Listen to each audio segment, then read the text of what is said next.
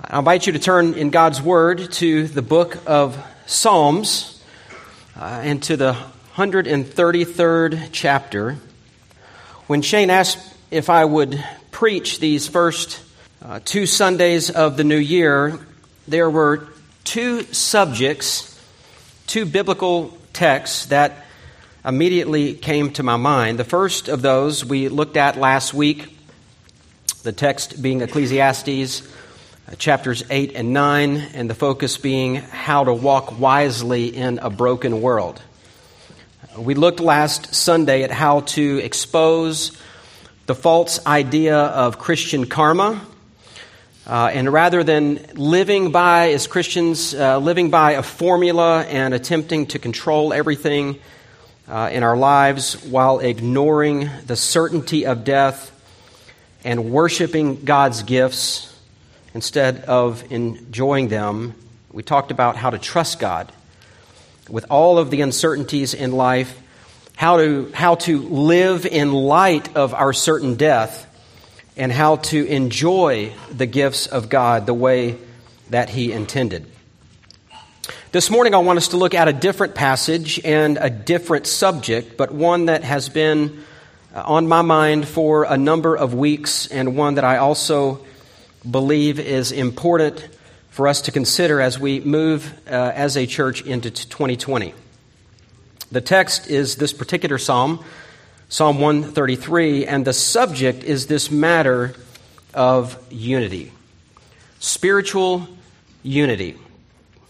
Now you'll notice there in your Bibles the superscription located before verse 1 that states a song of ascents of David. And so we have this brief 3-verse song of ascents, which is one of 15 pilgrim psalms with that particular designation. 15 relatively short psalms, purposefully grouped together and immediately following not only the longest psalm in the Psalter, but the longest chapter in Scripture, Psalm 119. So there's Psalm 119, a psalm entirely devoted to the sufficiency and the glory of God's Word. And then you have Psalms 120 through 134, all grouped together and labeled with this same inscription, a song of ascents, which most believe were collected and organized in this way for singing by pilgrims making the journey to Jerusalem for the annual feasts. And Psalm 133 is one of these songs, written and intended to be sung by God's people in preparation for and along the way to a festival in the holy city. Written to encourage, in this case, unity among God's people as they travel to Jerusalem to celebrate together. That theme is pretty clear as you read it. And let me do that for us. Psalm 133, I'm reading from the English Standard Version. Again, a song of ascents of David, verse 1. Behold, how good and pleasant it is when brothers dwell in unity. It is like the precious oil on the head, running down on the beard of Aaron, running down on the collar of his robes. It is like the dew of Hermon, which falls on the mountains of Zion.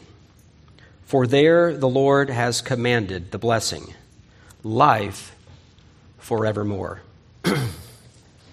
Interestingly, both of the two final psalms of ascent begin with the same word, at least in the original text. It's a Hebrew word that the ESV here, the ESV translators have translated as behold.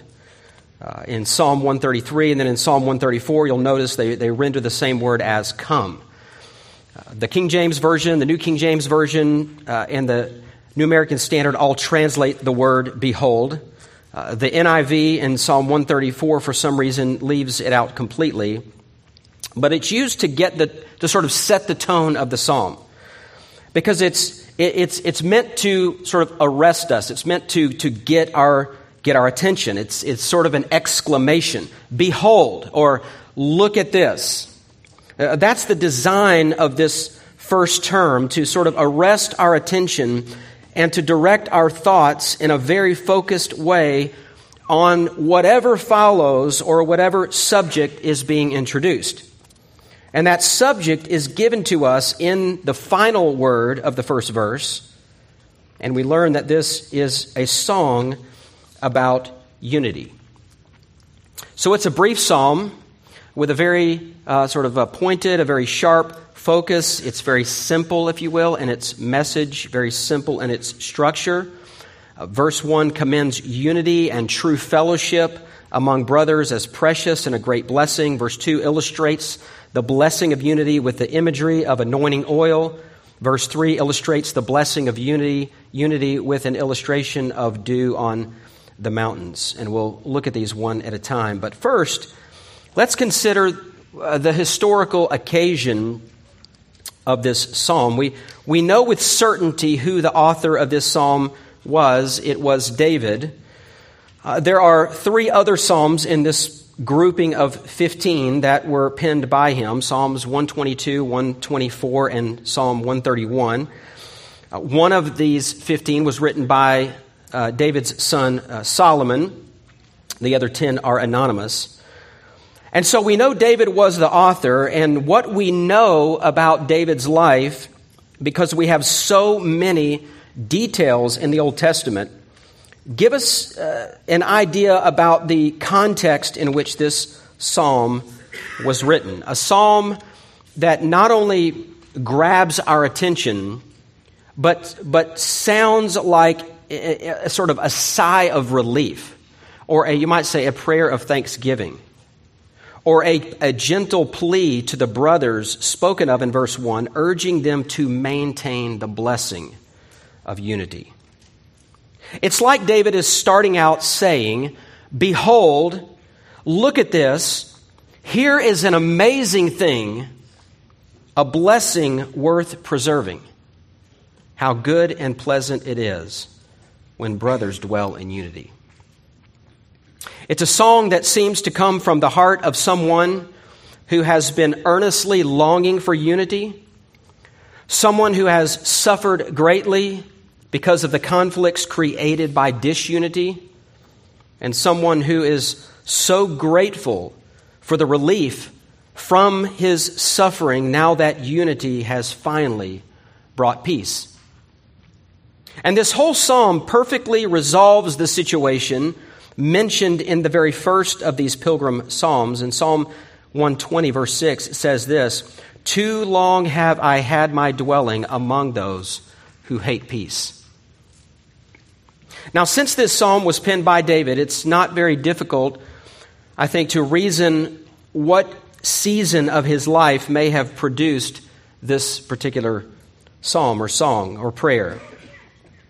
There is one moment in David's life where this psalm would best fit, and that is his coronation at Hebron as king of Israel. A time of celebration as peace and harmony settled over the nation, and David, the rightful king, was finally installed on the throne. Because the years leading up to that event are described in Scripture as anything but a season of peace.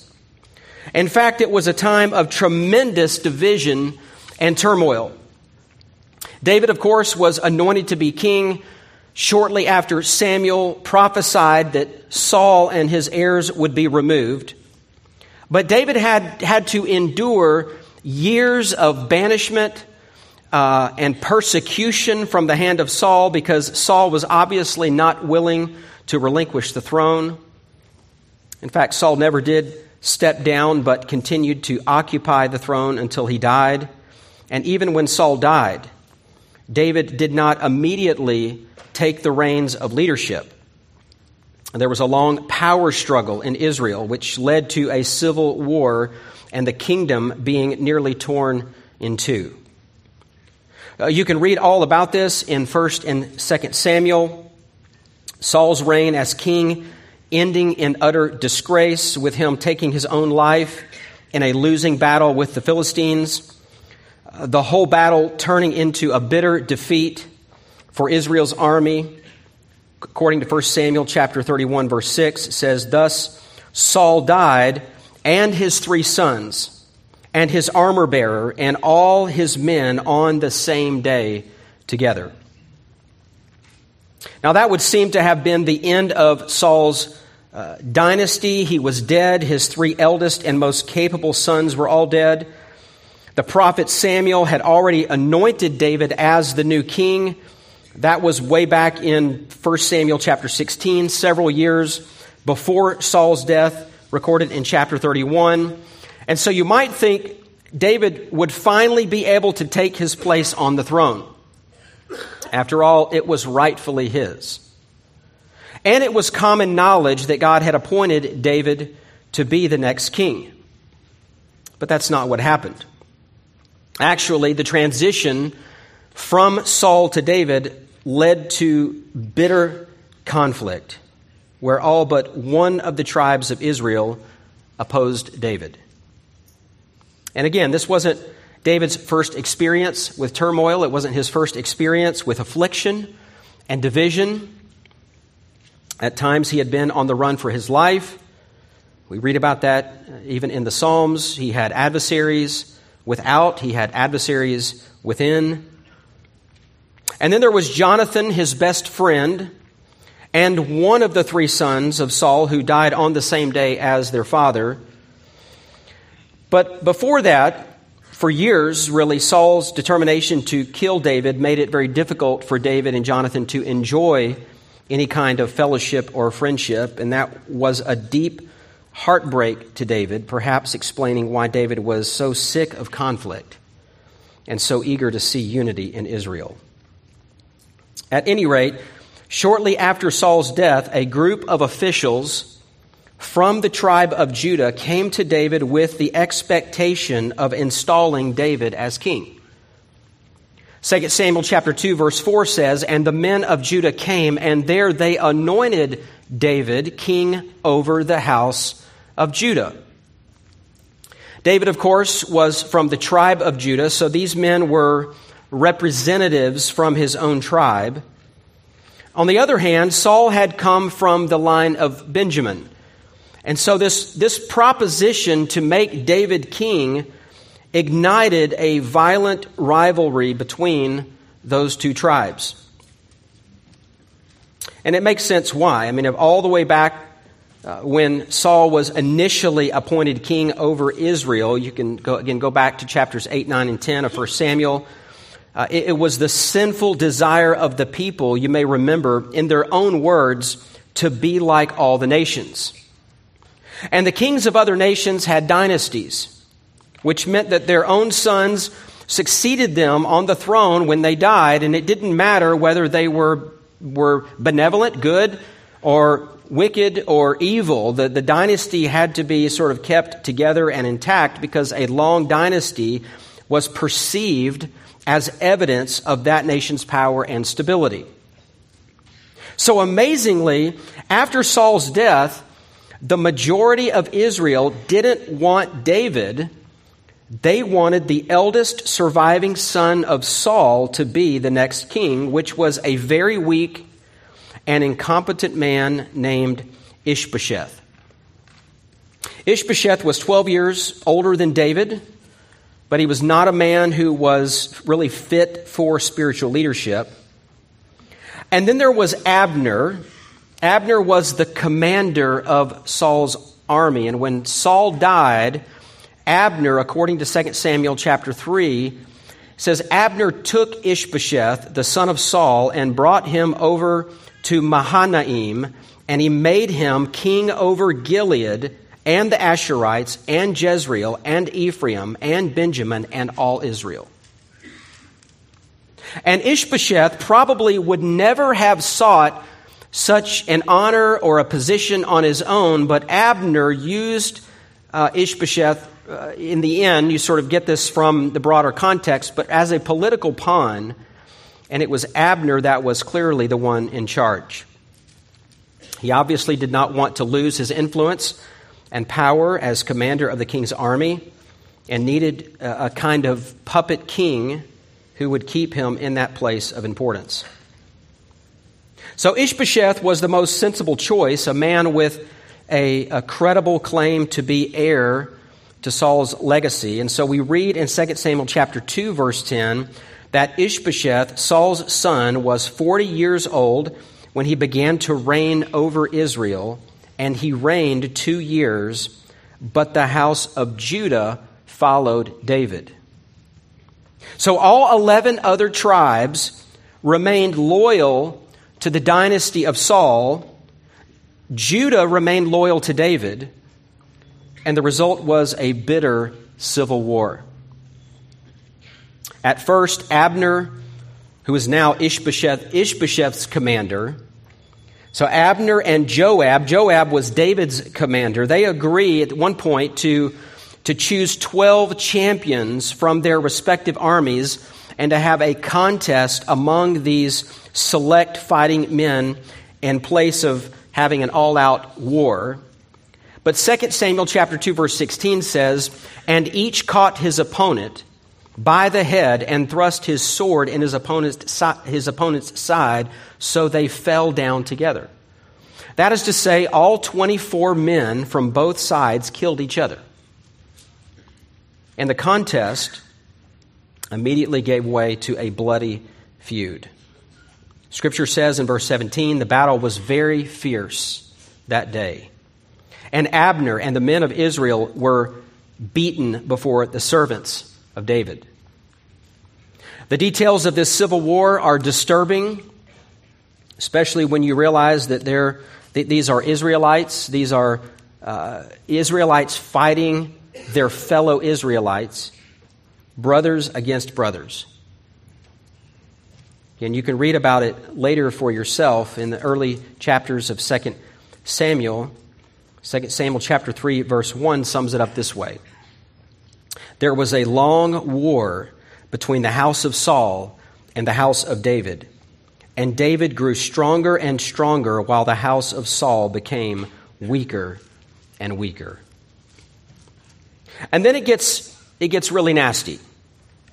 Ishbosheth accuses Abner of fornicating with one of Saul's concubines, and so Abner turns against Ishbosheth and tries to make peace with David.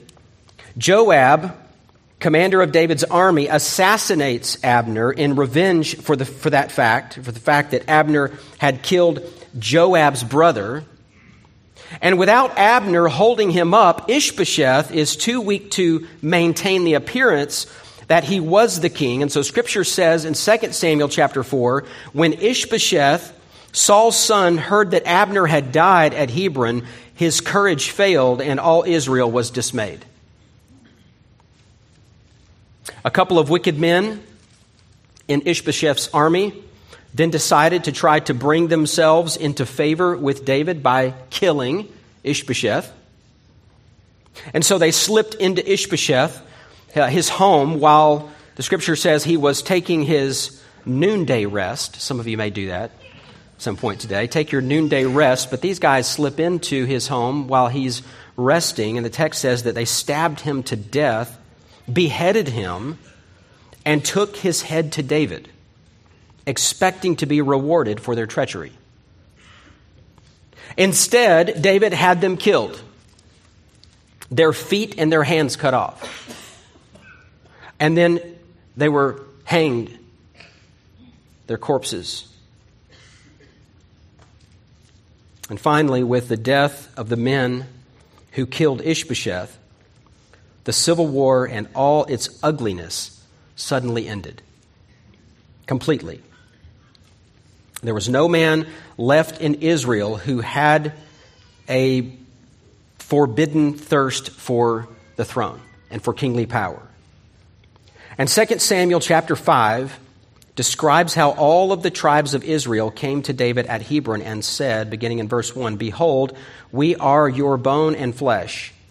In times past, when Saul was king over us, it was you who led out and brought in Israel. And the Lord said to you, you shall be shepherd of my people Israel, and you shall be prince over Israel. And so all the elders of Israel came to the king at Hebron, and King David made a covenant with them at Hebron before the Lord, and they anointed David king over Israel. And David was 30 years old when he began to reign, and he reigned 40 years. At Hebron, he reigned over Judah 7 years and 6 months. And at Jerusalem, he reigned over all Israel and Judah 33 years. It sort of gives you an idea of how long this battle was going on in David's life. I mean, going all the way back to his initial selection of him by Samuel, all of the stuff going on with Saul and Saul pursuing him and David having to navigate those things, and then even after Saul's death, for years having to deal with this ongoing conflict in his life. So David went on to establish the nation's capital in Jerusalem for the first time and to begin to build the region around Mount Zion into one of the world's great capital cities, still fighting wars against the Philistines and defending Israel against other foreign threats. But from the time he ascended the throne until his own son Absalom led a brief revolt, unity and peace reigned for the most part throughout Israel. So I think it's fair to say that our psalm, written by David, likely connects to that season in David's life when, after decades of conflict and internal strife, he was able to bring together the 12 tribes of Israel into one restful and united and unified kingdom. Which makes what David says in Psalm 133 even more profound. So let's look at this in more detail. Let me suggest that what we have here are three, I'll call them three inspired reflections on spiritual unity. Three inspired reflections on spiritual unity. And the first one is this: unity among God's people is a rich blessing.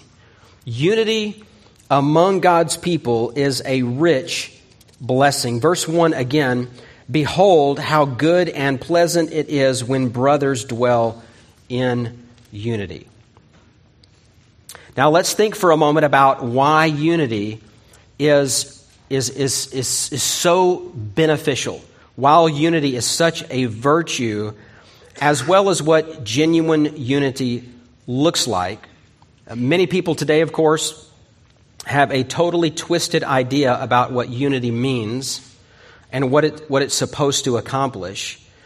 There is a true unity, right? And that is the one that this particular psalm celebrates. But there's also a false version of unity, or you might say an artificial unity, that is actually harmful rather than beneficial.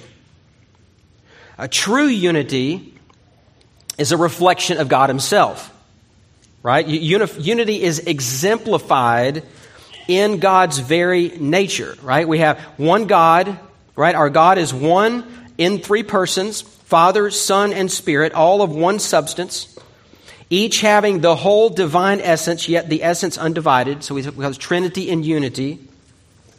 In other words, God embodies unity, and that unity involves a perfect and absolute agreement. It's a spiritual union, and that spiritual union is expressly the kind of unity that Jesus prayed for in John 17. Verse 21 says that they may all be one, just as you, Father, are in me and I in you, that they also may be in us, so that the world may believe that you have sent me. Verse 22, the glory that you've given me, Jesus prayed, I have given to them that they may be one, even as we are one, I in them and you in me, that they may become perfectly one, so that the world may know that you sent me and loved them even as you love me. So the unity of the Godhead is the model for the unity that Christians are supposed to seek and to maintain. And true spiritual unity always involves true doctrine. In fact, just a few verses before Jesus prays for unity, he says in verse 17, sanctify them in the truth, your word is truth. Jerome once said, cursed be that peace which forsakes the truth. Anthony Burgess, he is a 17th century Puritan minister who, by the way, preached 145 sermons on Jesus' prayer in John 17.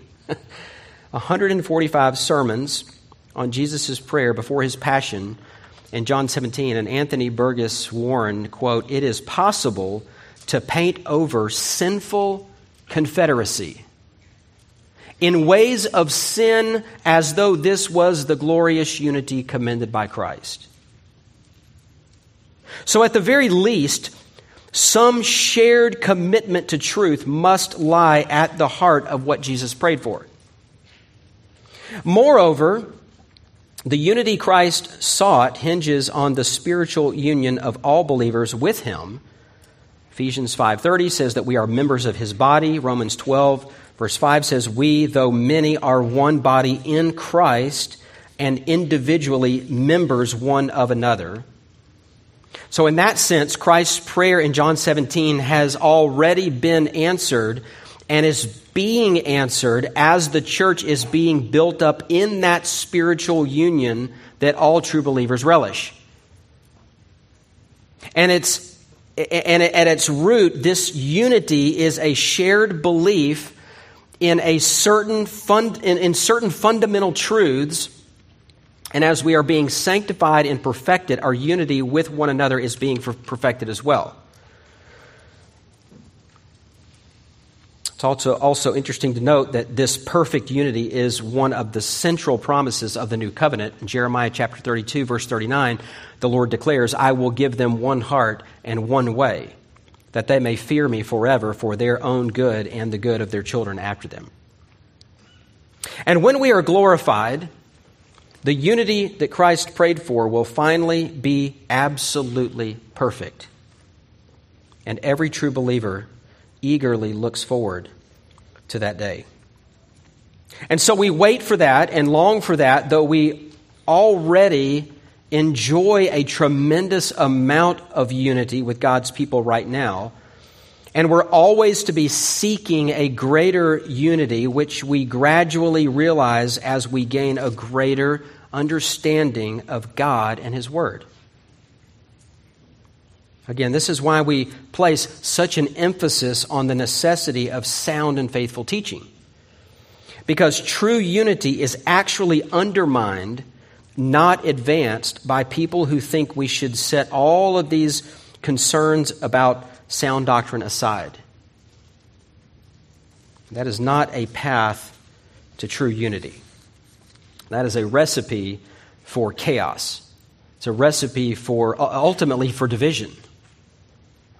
We can't just decide to all get along. We can't just refuse to make truth, to not make truth an issue, to ignore the lies or the sinful stumbling blocks that obstruct peace. That's not unity. It's confusion. Paul said in 1 Corinthians 14:33 that our God is not a God of confusion, but peace. Again, the spiritual union and perfect agreement among the persons of the Godhead are the perfect example of true unity. And that means that agreement with the Word of God is an absolute essential. It's the single most obvious fruit, I think, of true unity. So as Christians, we're to be driven by a love for the truth. We're to be driven by a love for Christ and a loyalty to Christ. We're to be driven by a profound love for our neighbor. Again, Ephesians 4 starts out really at that very point and goes on to describe all of the essential elements of Christian unity. Paul says we pursue unity by walking in humility and gentleness and patience, bearing with one another in love, eager to maintain the unity of the Spirit in the bond of peace. For there is one body. Again, these are theological truths, right? One body, one Spirit, just as you were called to the one hope that belongs to your call, and one Lord, one faith, one baptism, one God and Father of all, who is over all and through all and in all. So we enjoy unity as brothers and sisters in Christ, even while we find it necessary to battle against the lies and the false doctrines and the beliefs of people who pretend to be Christians but are not in any way united with Christ. They actually represent a serious threat to true unity among our body if they try to exert influence on the fellowship of believers, because they lack that vital connection to Christ. By the way, that image of simultaneously, that sort of simultaneous unity among the brethren and war against the false believers and teachers actually mirrors the situation in Israel, right? When David penned this psalm. While David was celebrating, right? How good and pleasant it is when brothers dwell in unity. And while he was doing that, he was in the process of waging war against fierce foreign enemies who threatened the peace of Israel. Now notice the two adjectives, modifiers there in verse 1, good and pleasant. Unity is both good and pleasant, and therefore it's one of the finest of all virtues, not only good for the soul, but pleasing to the heart. Unity is good because it reflects the very nature of God. It is virtuous, it is honorable, it is an expression of righteousness, which means that it's also an extreme wickedness to undermine unity. Proverbs 6, verse 19 says, this is one of the 7 things that God hates with a holy hatred, one who sows discord among brothers. A few verses before that, verses 12 to 14, it says this, a worthless person, a wicked man, goes on with crooked speech, winks with his eyes, signals with his feet, points with his finger, with perverted heart devises evil, continually sowing discord. Proverbs chapter 16, verse 28, a dishonest man spreads strife, and a whisperer separates close friends. In other words, someone who seems to think that there's something compelling about causing division must have a mind that is totally given over to evil and wickedness. Because Scripture consistently employs this kind of harsh language. Anyone who delights in setting brothers against one another is worthless and wicked. But conversely, we read in James 3:18, and a harvest, James says, of righteousness is sown in peace by those who make peace. So unity is honorable, it's noble, it's holy, it's good. More than that, it is pleasant, which means, first of all, that it's pleasing to God. He takes pleasure in it. He delights in it. But also, in a very practical way, unity is pleasant to those who experience it. You know this, I hope, in your own household. The joy, the exhilaration, the pleasantness of dwelling in unity with your spouse or with your children, serving one another, loving one another, striving to have a home environment that is free from strife and sinful conflict. So it's a simple principle. Unity is pleasant, and on the other hand, living with conflict is unpleasant. Living with conflict is unpleasant.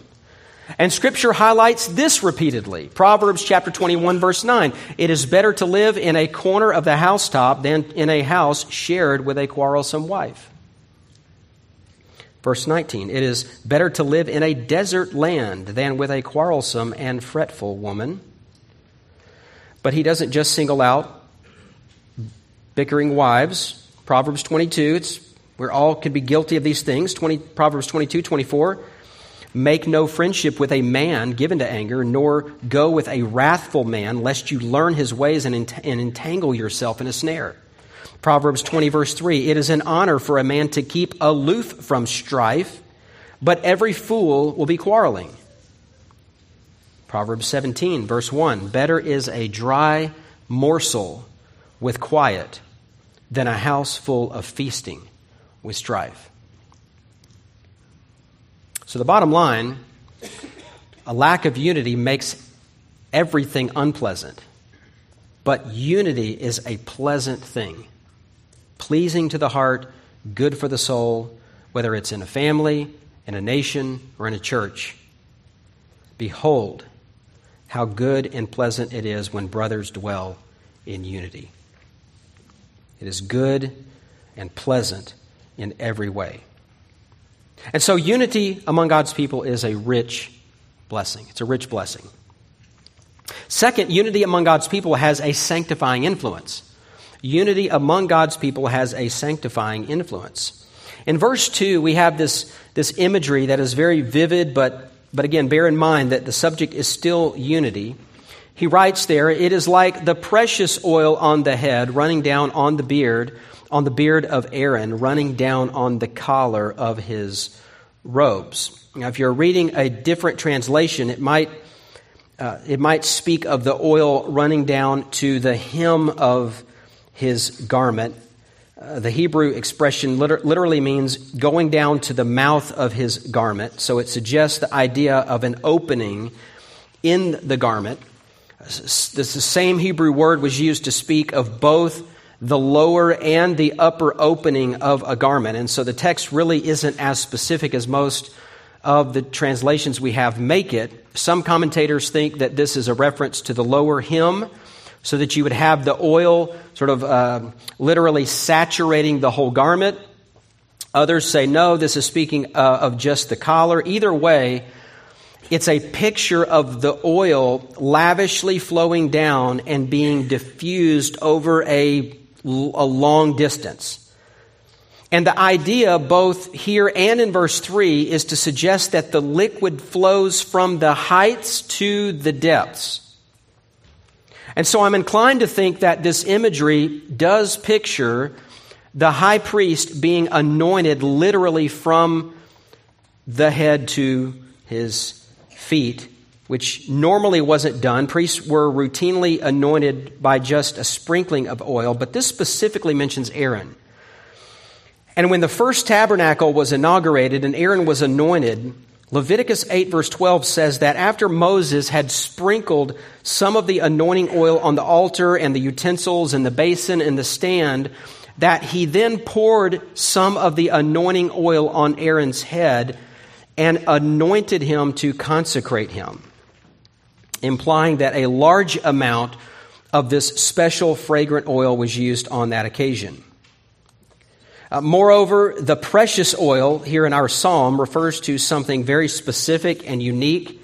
It's the anointing oil that was prepared for the tabernacle and set aside to anoint the priests and the sacrificial furnishings. It was a special concoction, a special recipe that was not to be used to make oil for any other purpose. That recipe is recorded in Exodus chapter 30, verse 22. The Lord said to Moses, "Take the finest spices, all of liquid myrrh, 500 shekels, and of sweet-smelling cinnamon, half as much, that is 250, and 250 of aromatic cane, and 500 of cassin, according to the shekel of the sanctuary, and a hin of olive oil, and you shall make of these a sacred anointing oil, blended as by the perfumer, and it shall be a holy anointing oil." And it was a lot of oil. It was about 1.5 gallons, and very aromatic. The Lord went on to instruct Moses to anoint all of the sacred instruments in the tabernacle as well as Aaron. And then he says this down in verse 29. He says, "You shall consecrate them, that they may be most holy. Whatever touches them will become holy. You shall anoint Aaron and his sons and consecrate them, that they may serve me as priests. And you shall say to the people of Israel, this shall be my holy anointing oil throughout your generations. It shall not be poured on the body of any ordinary person. And you shall make no other like it in composition. It is holy, and it shall be holy to you. Whoever compounds any like it, or whoever puts any of it on an outsider, shall be cut off from his people." And so the oil was highly fragrant, with a very pleasing fragrance. It was unique. It was holy, but most important, it was such an important symbol of holiness that anything that it touched, among the things that it was meant to come in contact with, was thereby deemed holy, and anything that it touched illegitimately was thereby fit only for destruction. The oil belonged to the Lord, and it had just one purpose: to sanctify the instruments of worship and sacrifice. And so when our psalm compares unity to the oil running through Aaron's beard and down to the hem of his garment, the message is that unity has a sanctifying effect. And by implication, for us, the church, the body of Christ, the church is sanctified by our unity in a way that even goes beyond the mere symbolism of Aaron's oil. We are truly and literally sanctified and made holy through the cultivation of unity with one another. That's why Jesus' prayer for our sanctification in John 17 focused so much on unity. Because unity sanctifies the body in a profound and singular way. That's what verse 2 is all about. The special sanctifying influence of brotherly unity. When there is unity in the body, Christians speak God's word one to another. And we need that when we're uncertain or when we're discouraged. Or think about it, this reality. Two are better than one, says Solomon in Ecclesiastes, because of the heat and because of the help that they provide. Two are better than one to warm one another. One person's zeal helps another person's lukewarmness. One person's faith helps helps against another's lack of hope or confidence or courage or boldness. One person's gentle correction helps to restore the one overtaken in a fault. But where there are divisions and discord, there is no love. There is no compassion. There's no humility. There's no gentleness. There's no long suffering. And without those things, there's no watching over one another. We see someone struggling. We see someone discouraged. When there's no unity, we go, good luck. Good luck with that, right? Or we make some assumption, right? We get caught back in that formulaic thinking and we begin to make judgments like, well, they're struggling and they're doubting or they're going through this particular trial. You begin to prophesy about why they're going through those things, right? They must have done something wrong. God must be punishing them. That's not what believers do when they're unified. When the church of Christ is experiencing unity, there's a sanctifying effect. Because there's more mercy, right? There's more truth. We're doing what Paul says there in Ephesians 4. We're speaking truth in love, right? We're reminding each other of those fundamental doctrines. This is one of the blessings of unity. Its sanctifying effect. Here, you can write this down. If you find a church where there's no unity, you'll find a group of people that are not being sanctified. They're not growing. Not growing in Christ's likeness, not growing in righteousness, not growing in holiness, not growing in faith, not growing in obedience. Now, verse 3 of our psalm, we find another illustration in our third reflection. And that's this: unity among God's people has a refreshing effect. Unity among God's people has a refreshing effect. He says it is like the dew of Hermon, which falls on the mountains of Zion, for there the Lord has commanded the blessing, life forevermore. And so we have another picture painted for us, but one that's a little hard to unravel because Mount Hermon is, as the crow flies, 120 miles north and east of Jerusalem. I mean, by foot, more like probably closer to 200 miles, which is nowhere close to Zion. And given the geography and the terrain of the area, there's no way that the dew of Hermon could literally run downhill and end up on the hills of Zion. It might flow all the way to maybe down to the Dead Sea, but to get to Jerusalem from Hermon, it would have to go thousands of feet downhill and then thousands of feet back up. And so we have Mount Hermon. It was a very large mountain range with 3 peaks more than 9,000 feet high. Hermon had the heaviest dew and really the greatest amount of rainfall in that sector of the Middle East. Even today, I think over 60 inches of rain annually. So it's true that Hermon is a major source of water for the region around it, as well as all the regions further south. A lot of that water runs down into the Sea of Galilee and from there past Jerusalem to the Dead Sea. But there's no way that the dew of Hermon could run down onto the mountains of Zion. But I think what the psalmist is describing here, you could call it a hypothetical scenario where heavy dew gathers on Zion and runs down. Zion doesn't generally get that kind of dew, but the psalmist is comparing brotherly unity to what it would be like if Zion got the same kind of heavy dew and rainfall that Mount Hermon gets. You might translate the Hebrew that way. It is as if the dew of Hermon were falling on Mount Zion. That's precisely, in fact, how the NIV has it. It is as if the dew of Hermon were falling on Mount Zion, refreshing the land, watering and enlivening the barren ground around Jerusalem, causing the whole land to be refreshed and enlivened and invigorated. That, the psalmist says, is what unity among brethren is like. And there's a similarity between verse 3 and the illustration in verse 2. Both verses picture unity as flowing down, diffusing, and dispersing blessings. In verse 2, it's the blessing of holiness and sanctification and a sweet-smelling fragrance. In verse 3, it's the blessing of refreshment and life-giving hydration. The whole idea of the psalm, then, is that unity is a uniquely rich blessing filled with an abundance of associated benefits. So what about unity? What about unity in your family? What about unity in your marriage? What about unity in the body at Faith Community Church? Do you see the blessing of it?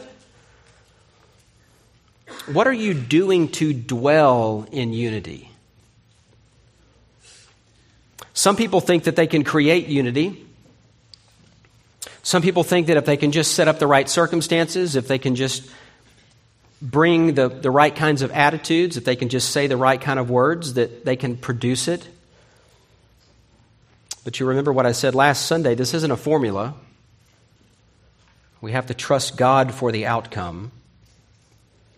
Sometimes in this life we won't see the kind or the amount of unity that we desire to see. In some cases, for obvious reasons. Sin creates division